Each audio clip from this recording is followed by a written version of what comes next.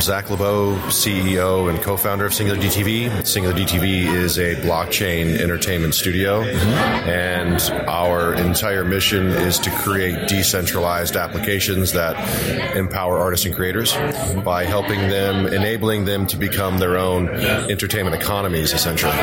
So is this from the creative process to then the monetization, or certain parts of it, or?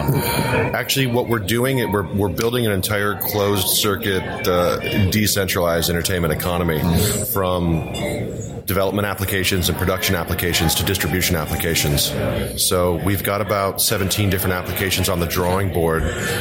We started releasing our first applications last year, and I'll give you an example of a production development and distribution application.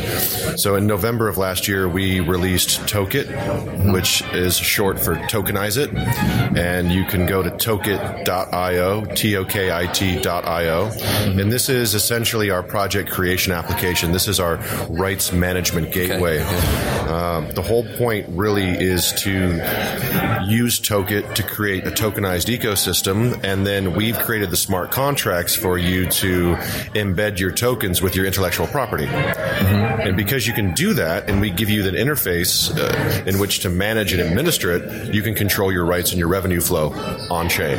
So actually, I mentioned sort of before we got started that I live in Berlin, and there's two companies that are doing aspects of this. One was a company called Ascribe. I don't know if you know, but I think they were one of the first to try this idea of kind of bringing especially digital media and putting value to it, because that's always been the problem with digital media, that it's easily copyable. So how do you give it inherent value? And they had this concept of limiting the amounts by tying them to blockchain entries. Okay. And it was, I think often in these kind of spaces, you sometimes have to have people who start, fail, but then set the stage for other people. And there was another company doing, and I think it was Resonate It, something like that. It's like a music streaming in a similar way, and it actually makes perfect sense. Like, you play a track, it logs in the chain. It actually makes very good sense. So in terms of your IP side, is it something similar, like, matching a creative work to a chain element, or? I think that's one very small part of it, but our research into what we call tokenomics started back in early 2014 when we attempted to use Bitcoin as a data vessel to program IP into it, and we couldn't get it to work the way we needed it to. Yeah, too slow. But Ethereum was coming, and we knew it, and. So basically the idea is to basically take tokenomics, which is tokenomics being blockchain economic modeling that uses decentralized computing, game theory, economics, and knowledge of entertainment processes, and to create a sustainable entertainment economy with that tokenized ecosystem. So with Tokit, you go there, you create your tokenized ecosystem, you embed your IP within the tokens, and then that's your entry point into the Singular DTV economy, entertainment economy. Also, what you can do with Tokit is you can launch crypto crowdfunding campaigns. Okay. Oh, yeah. And this does help established artists to onboard their fan base, or new artists to actually grow their fan base. That's an example of one of our development applications. A production application that we have and that came out, Tokit came out last November, and it's actually doing quite well. We're on our 40th campaign now. By the end of this month, it'll have generated about $2 million in revenue. Just out of interest, what are the sorts of artists who have used it? Are they mostly more underground, or have you managed to attract a couple of bigger names? Well, the very first tokenized ecosystem and artist campaign we launched was Grammatic, who is internationally renowned artist, EDM producer, musician. And he created his own tokenized ecosystem made 100 million tokens, embedded his IP in those tokens, launched 25% of them to the public, and raised $2.25 million worth of Ether, which is actually grown now because Ether was like 300 then. Yeah. Oh, good, because it has been up and down a bit. So the entire point for him is to use that money that he collected to create projects and then to put on his EtherVision channel, which is EtherVision is our distribution application. So this is a peer-to-peer decentralized distribution portal for artists and creators. And that the beta and the version 1.0 is coming out this year. But that's an example of you got some a well-known musician. You got Tokit, which I'm assuming Toke has the same meaning in American English. Yes. And EtherVision, which Ether also has. You got a lot of interesting references going on here for the creative industries. They could be layered, that's for sure. But also, one of the best things about Tokit is that the emerging or undiscovered artists, Javier Borallo, he's from Guatemala. He came out of nowhere and started a campaign and a tokenized ecosystem on Tokit. And it's amazing because all he needed was like $80,000-$90,000 to make his feature film. And I was talking to him and I was like, Javier, what's it like down there in Guatemala? What's the film industry like? And he basically said, if you have a camera, you're the film industry. And it was really gratifying, satisfying to us to see that he could create his own tokenized ecosystem, have a successful raise the money for his first film, and now he's in production. Another example is Casey Pearl, an amazing singer, musician out of London. And she's never made an album before because every time she got the opportunity, they always wanted to change who she is. So she discovered Tokit, came on there, and because of she's making her first album. She raised enough money to make her first album, and that's what, for me personally, Tokit is really all about. I have this is leading to a question, which I'll get to in a minute, but how is the actual media? Is the media handled by the platform as well, or is it just linked to on a Amazon S3 bucket or whatever? Like, it's up to you, or does the platform actually host the media files as well? Yeah, that's a bit of a in-depth answer here, because what we're doing basically with EtherVision is very similar to how Bitcoin and Ethereum have spread out by creating nodes that you then interact with all over the world. We're doing the similar thing with EtherVision. We're creating these centralized database nodes all around the world where we begin to, where the content will be centralized, and then we seed it out from there to individuals' devices. So this is super interesting, and it's actually, it's weird, what goes around comes around, as they say. I was actually a professional musician back in the early 2000s when it was a bad time because the traditional music industry was waning. The monetization of the digital industry hadn't really happened yet, and the main ways as a small artist we had distributing was MySpace and Napster.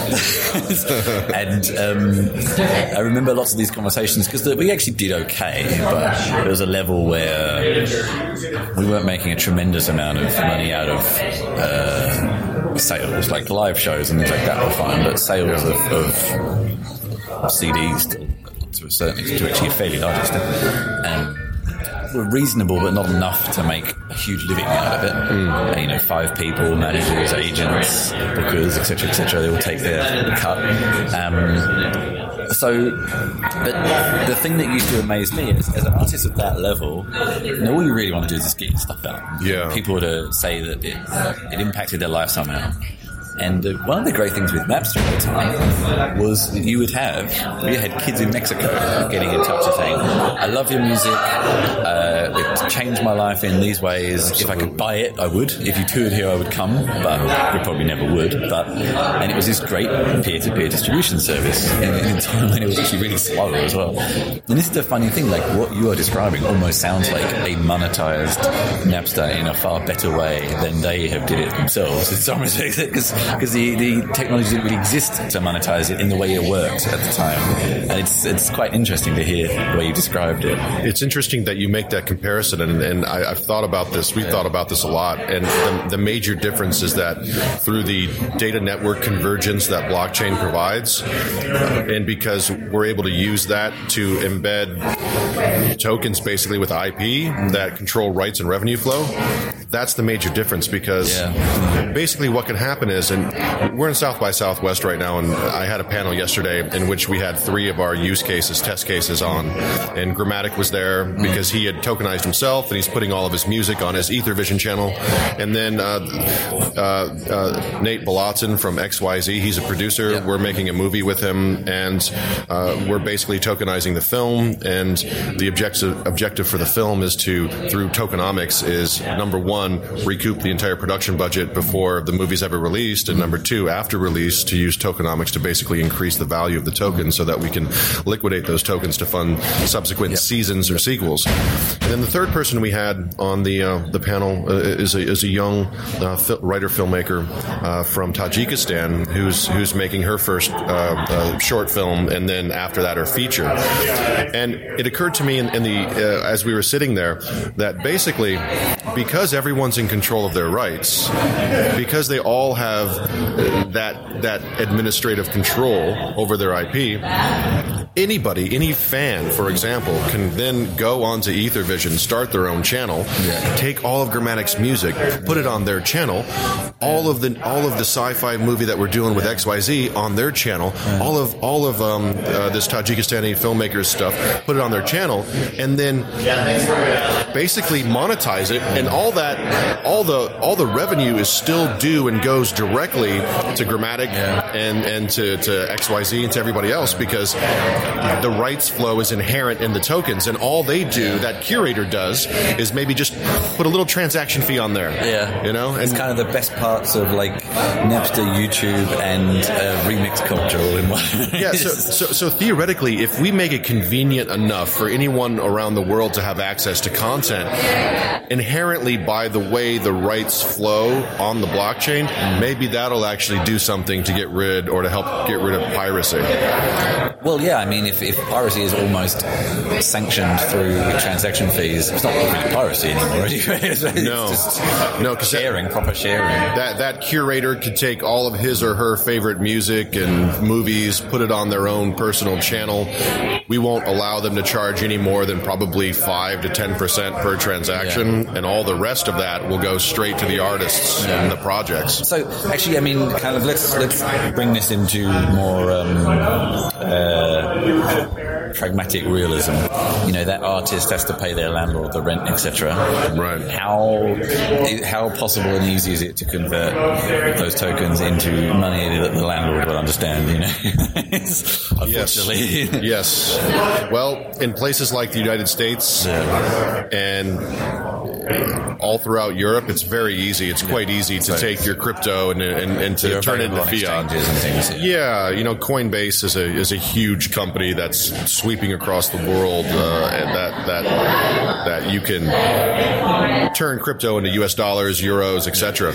But in places like Guatemala, for example, Javier is having a very difficult time putting his ether into quetzals. I think that's so it's an issue. It definitely is an issue for some of the underdeveloped areas of the world right now. But the thing is, this gives us the opportunity to try to come up with some solutions down there in Guatemala. Decentralized exchanges would help in some respects, although then you have another kind of negotiation process, unfortunately. Yeah, and that's the issue too, because as soon as you actually start to touch crypto to fiat, all sorts of regulations from all sorts of jurisdictions start to come into play. Yeah, it's kind of one of those. I mean, even when I first started traveling around a bit and I was wanting to pay a landlord with PayPal, like something pretty well established, like very, very hard. You know, this is going to be a long process. And I actually did get my landlord to take Bitcoin. Yeah, and it's better known. I did, and then it took about a year to then transition him to get it to take Ether. Yeah. So actually, I was at CCC in Germany over Christmas time. I don't know if you know CCC. I don't know how well it is known here. I don't know. It's a huge. The Chaos Community communication camp, like the Hamburg Hacker Club, and it's a huge like hacker conference. I'm pretty sure there's an American equivalent. It's been running for like 35 years. Wow. Okay. And I stayed in an apartment in the center of town, and that accepted Bitcoin. So if they were just doing it for that period, knowing there'd be a lot of people there who might have some, it was kind of weird. So it's the first time I'd ever seen like you can pay for a hotel. I was just in Japan. We've established an office there, and we're doing a lot of things in Japan. And I was surprised to see how more mainstream crypto and Bitcoin and everything is in Tokyo. Yeah, I mean, you'll walk down the street and you'll see reference to it in billboards or commercials, and they even have these music idol groups that personify cryptocurrencies as well.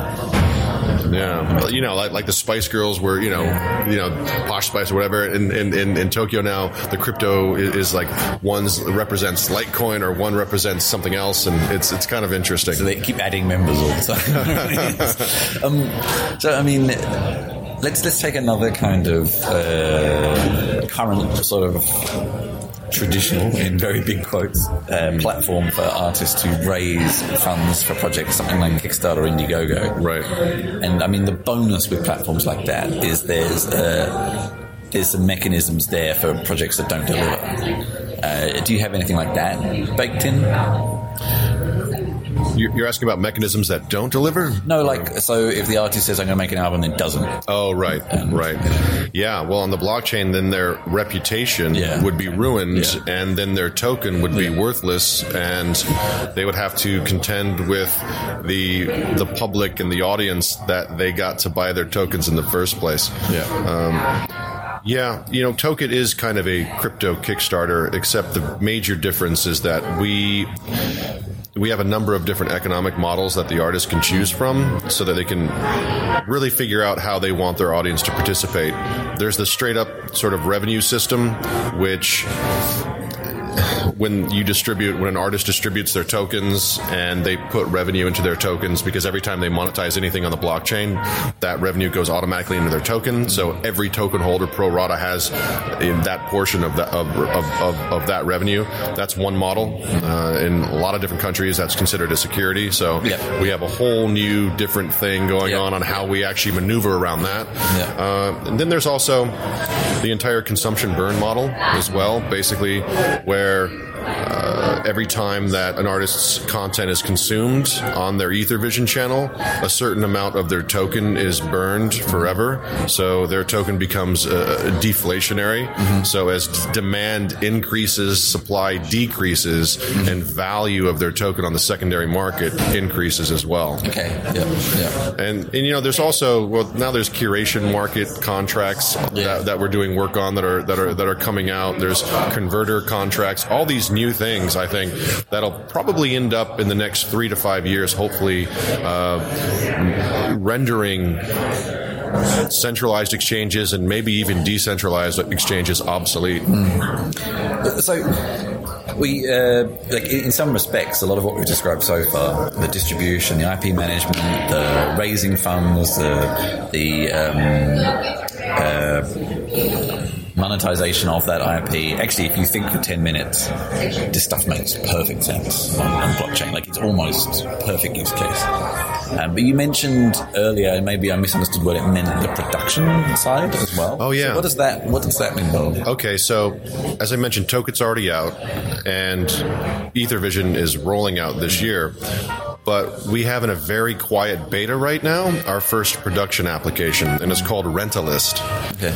And Rentalist is basically a Airbnb style equipment rental, location service hiring, crew service hiring application. So it's not actual media production; it's the various other kind of units of value you need to produce. Yes.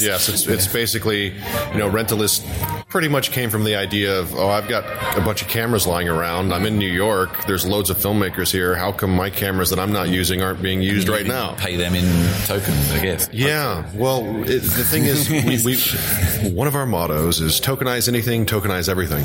So, yeah, we tokenize Rentalist as well, and there's a Rentalist token, and it's used as incentives and promotions for the Rentalist network and community. But that's going well in New York, and we're going to roll that out and make it more public and start having it spread across the U.S. and maybe into Europe this year as well. So, I mean, it actually sounds a really cool idea. Like, what sort of creatives is it open to right now? I mean, I do podcasts and video casts. Like, was it you mostly looking for filmmakers and musicians? No, anyone that has the passion and has a file that is digital, whether it be podcast, an application, a game, whatever, they're welcome on Ethervision. And in fact, I'd love to talk to you more about that when we get our beta of Ethervision out. No, definitely. Yeah. It sounds actually. I mean, but very practically speaking, like what functionality is there for things like RSS feeds and notifications, that kind of stuff. Yeah, it's interesting because Ethervision is a place not where you just go to listen to music or just watch movies, but it's for all artistic entertainment mediums.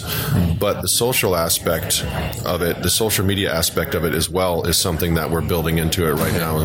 So it will be it will have a lot of social media components, and it will be something that is more interactive between the artist, the creator, and the audience and fan base. So yeah, we'll update you on a lot more of those specifics. It sounds super cool. I mean, it's funny because it almost feels like when I was I still am a creative person, but when I was more like that doesn't sound right. When I was a musician, I don't know. I'm still creative now. In fact, I think I'm more than I was then. It was, you had kind of these ideals of, like we actually had this weird concept of franchise bands. It was super odd, where like it was supposed to encourage kids who want to start their first band, and they could like take our name and add something to it, and then play their own shows with our kind of blessing and things like that. Like there's always been fanzines and mixtapes, and there's always been this kind of desire to just spread the word without cutting out the man, and I wouldn't say the man because it probably usually is as much as possible. Yeah, no, and but it was always sort of a lot more. It took a lot of effort. It said a lot, and it was very inefficient because you had to physically do it yourself, go to the post office, send things out, whatever. And then we sort of the promise of the digital distribution somewhat got hijacked. And this is what even artists like Radiohead complain about Spotify, because the sell was always that it would help the little person, and it really doesn't. It's just the old thing recreated on a new platform. Exactly. And so I guess that was actually a question I asked the guys behind this streaming service in Berlin. It's like, how do you tread that fine line of you want to bring larger artists to the platform to bring more people to your platform, more revenue to you, etc., without going too far over that line of just ruining it and making it just like Spotify? Right. Well, it's interesting. Okay, Spotify exists in this very centralized architecture and business model, which it actually is very similar to most of the entertainment platforms out there. They always seem to take care of themselves, number one, and the audience, number two, and they pretty much screw over the content creator. What we're doing is we're putting the content creator in the middle and creating an architecture that's decentralized, peer-to-peer, where everyone can benefit. So we're not out there recruiting anyone. We're just growing by, in a very organic, natural way. People are coming to us. And the type of artists and creators that are coming to us are already inherently decentralized in their way of thinking anyway. So it makes it a bit more of a path of least resistance, which is what we need right now to grow. Thanks to Grammatic, now we've got a whole wave of other artists that are at his level or beyond internationally that we're onboarding now. And because of KC Pearl, we've got a number of artists that are just kicking off their careers. So ultimately, we want to get to a completely permissionless place where anyone and everyone can do whatever they want. And we want to be that, I guess essentially we'll be that last gatekeeper, the last intermediary, where once all of our apps are working together, then we just sort of let go and we just become another channel on Ethervision like everybody else. The connection of them is super interesting. I mean, it's always an industry that I think wanted to be decentralized, but just there were too many gatekeepers.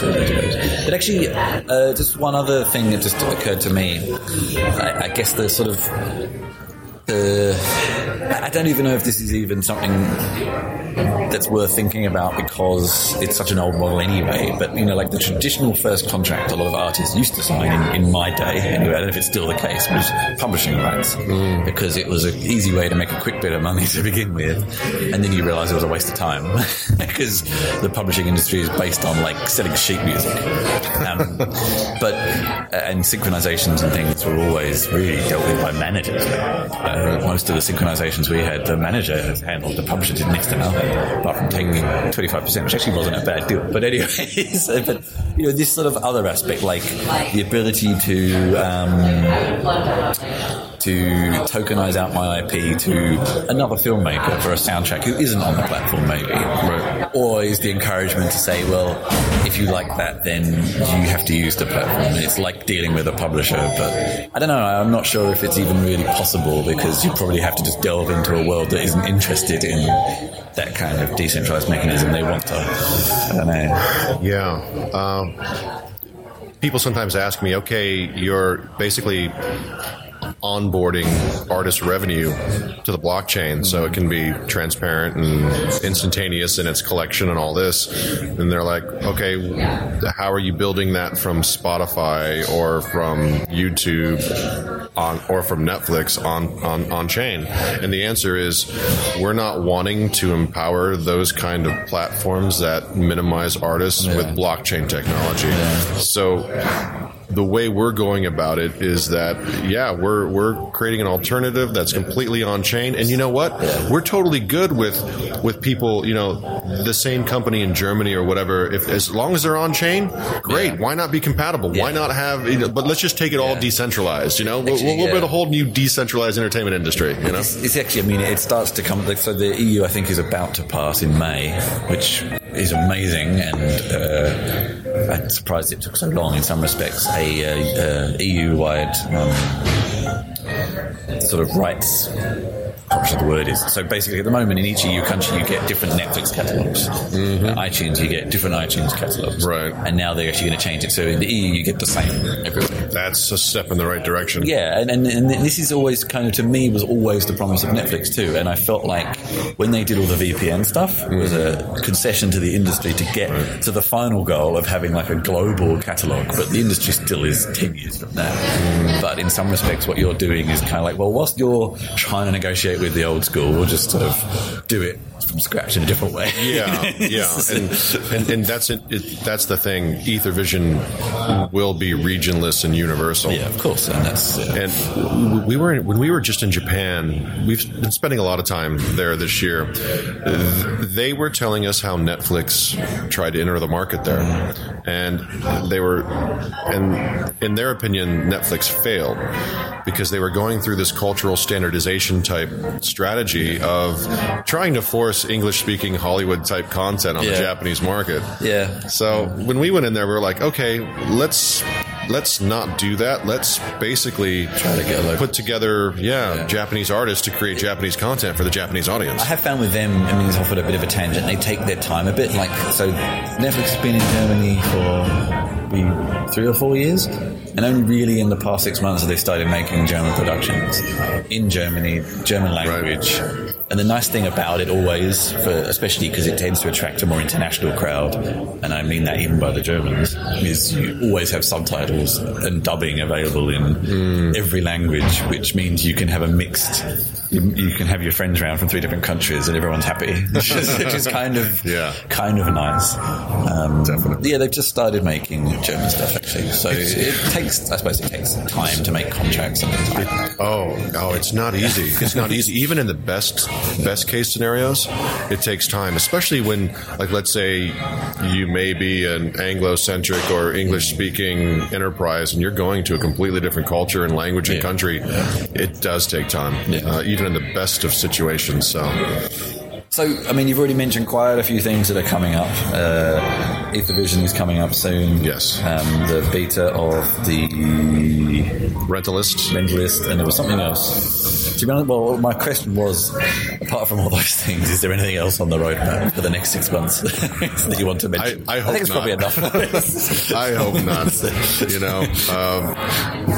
Our team has been growing very rapidly. We're really fortunate to be getting an amazing energy and mind base together. So, we're just going to take it organically and hope that, all the blockchain plans that we have will come to fruition because scaling is solved. So, but we have been working on our own private blockchain initiative as well to as sort of like a backup generator in case the public chains don't scale fast enough. Mm-hmm. So we're starting to enter into the mentality of why can't there just be thousands of chains interconnected, living in harmony together, rather than just this centralized view of one dominant chain. So I mean, we didn't actually get into the technical details, but you're currently using Ethereum. Yes. And are you using any kind of sidechain linking stuff, or is it all just Ethereum? Right? We're exclusively on Ethereum right now, but you'll hear more about Plug, which is coming out this year. That's actually a cross-chain initiative that we're involved with, and that's being headed by Cadre out of London and Centrality out of Auckland. And this is the initiative to basically, build a blockchain architecture that we can use and recreate, possibly just for application by application. So maybe one chain per application, but also as an adapter to one chain per artist, maybe. For example, because there might be one artist out there that would just, due to their popularity, dominate all the transaction capability of a single protocol. But this is why it's still early. It's so early days. It's so early days. It's all an experiment. It's all just we're making it up as we go. So everyone is. No matter what they say.